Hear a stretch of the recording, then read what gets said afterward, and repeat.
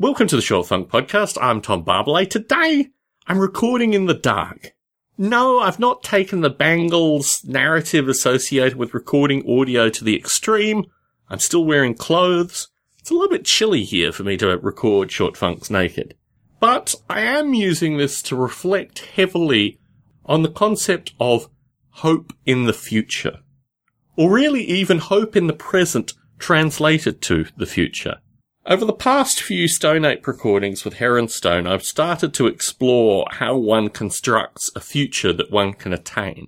How one moves from just simple ideas into having those ideas enacted. And this is fundamentally revolutionary stuff. This is in no way associated with maintaining the path well trod.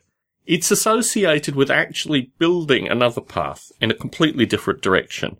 And while you might find humans on the other side of that path, it's your responsibility to kind of construct the path to get where you need to go. I've done this, well, depending on what you want to call in terms of life events, at least 4 times through my life. And it's something that has been so changing, so introspectively changing, that I want to explain to as many people as possible how they can enact this in their own lives.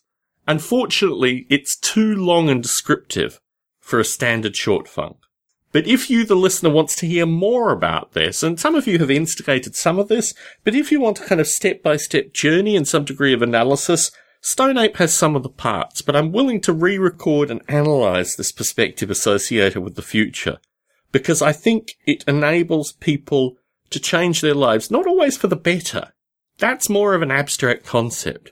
But at least do things which are so far beyond the standard conscious ebbs and flows of everyday life that I'd like to try to explain this better and empower more people to start exploring this. Ultimately, I think the notion of a ghetto, of being stuck where you are, stuck in your current situation, these kind of things, is so removed from the contemporary human experience and is really part of a kind of cautious narrative that I guess children are taught not to rock the boat, that I almost feel burdened to relieve myself of this explanation. If you're interested, please respond on the Short Funk Facebook group, email me, tom@noble8.com, hit me if you see me walking past. All of these things work.